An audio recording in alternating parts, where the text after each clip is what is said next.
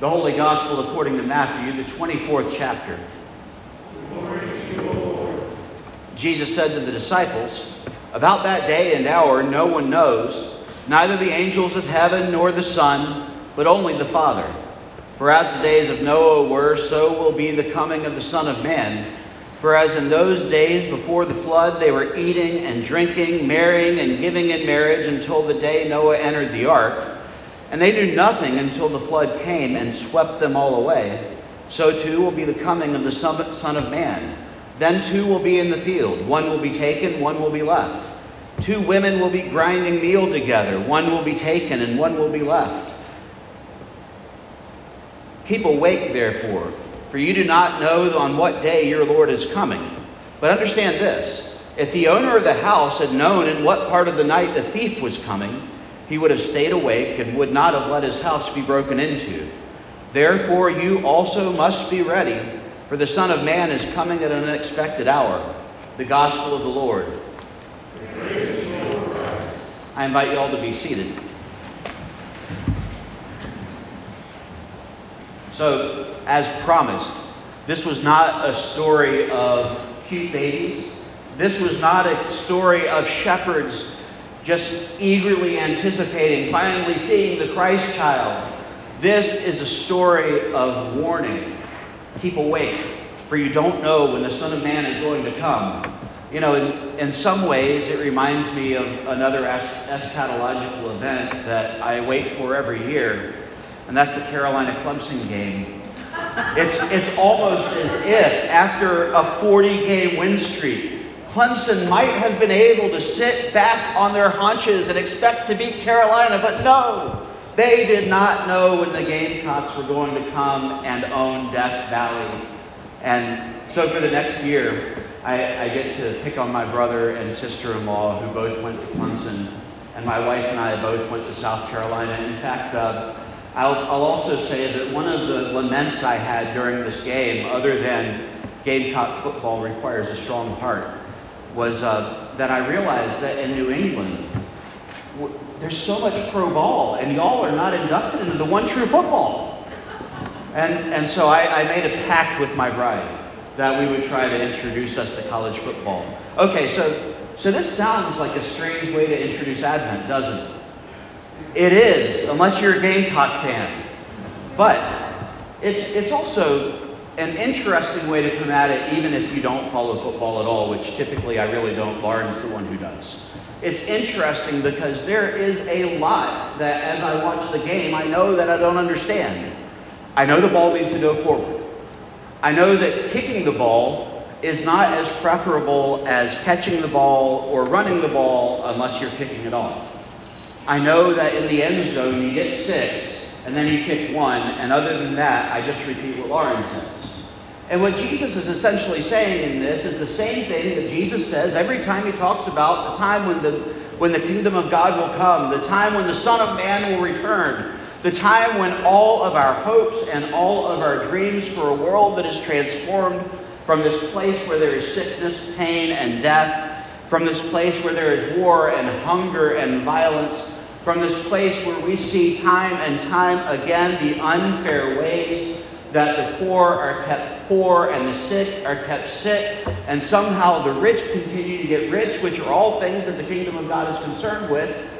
And Jesus repeatedly says, you only know part of the story.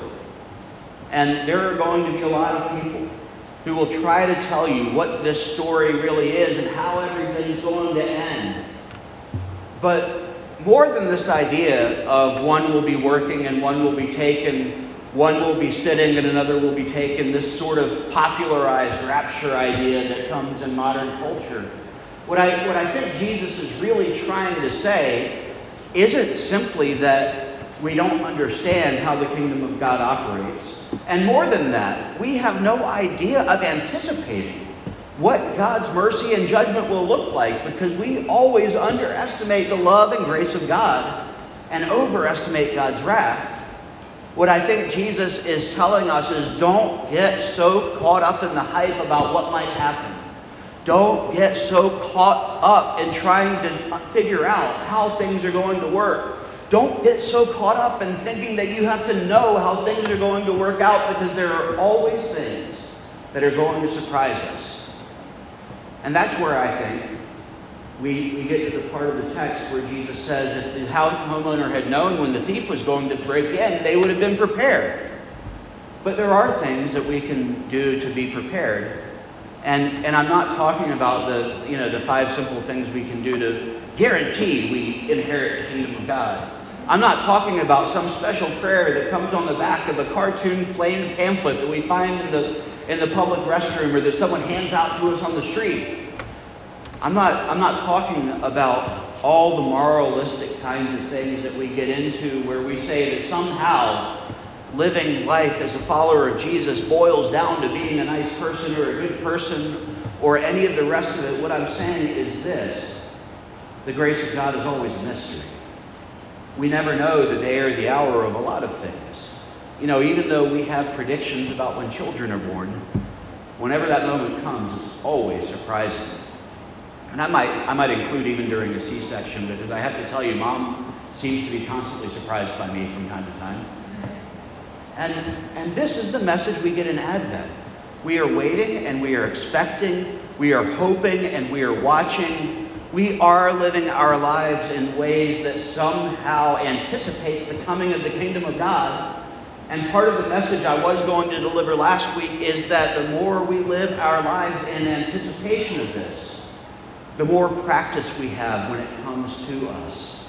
And it's not saying we better be good like Santa Claus or else, but it's saying that part of living into the grace of God and the hope of God and the hope of God's kingdom is living lives that mirror as closely as we can the values that come from loving and being loved by God. Because being loved by God teaches us that love is not something that comes only with those who love us back. But in the same way, Jesus offered no words of condemnation to either of the thieves on the cross, but did offer words of hope to the one who did not deride him. We hear God's word speak in our hearts, where sometimes we wonder how in a world where we are capable of all things, when we say a confession week in, week out, that sometimes convicts us a lot harder than it does other weeks. How is it that we can ever feel like we are ready enough? How is it that we can ever feel like we've been prepared enough? And even though I know all of y'all have probably completed your Christmas shopping, there are those of us who, no matter how much time we know we have, will be out there on December 24th because we realize we've wasted the other 364 days, and that's what this grace is about. This grace is the grace of a God who sees us, knows that we can do both good and evil, and the plan of God includes this. God sees us and knows us for who we are and loves us. The grace of Advent is this. Jesus speaks to the crowds of people who both love him and will ultimately reject him. Jesus is speaking to his disciples, people who by the 24th chapter in Matthew have been arguing about which one of them is the greatest, which one should sit at his right hand, which one of them can do the most deeds of power, which one of them is really the best. The whole book of Matthew and every other gospel book there is. And still Jesus continues to love and teach and guide and prepare and befriend the disciples, even knowing who they are and what they're capable of in both their good parts and their bad parts. And in a world where sometimes we can be so disappointed, both by ourselves and those people around us, the good news is the one for whom we wait is the one who sees us in our fullness and loves us anyway, even in those moments when we don't know how to love ourselves. Because there are those moments where we look around, and as Opus said, we see the enemy and it is us. We find that we are the ones ransacking our own houses. And in those moments, that is the time when we see most of all the greatest grace possible the God who loves us even when we can't love ourselves. And I started out with something that was really fun for me, the joy of the Gamecock defeat of Clemson, but I have to tell you, God did not abandon Clemson either. God is with them in their suffering. The same way that God is with us in our suffering a lot of other games during the year.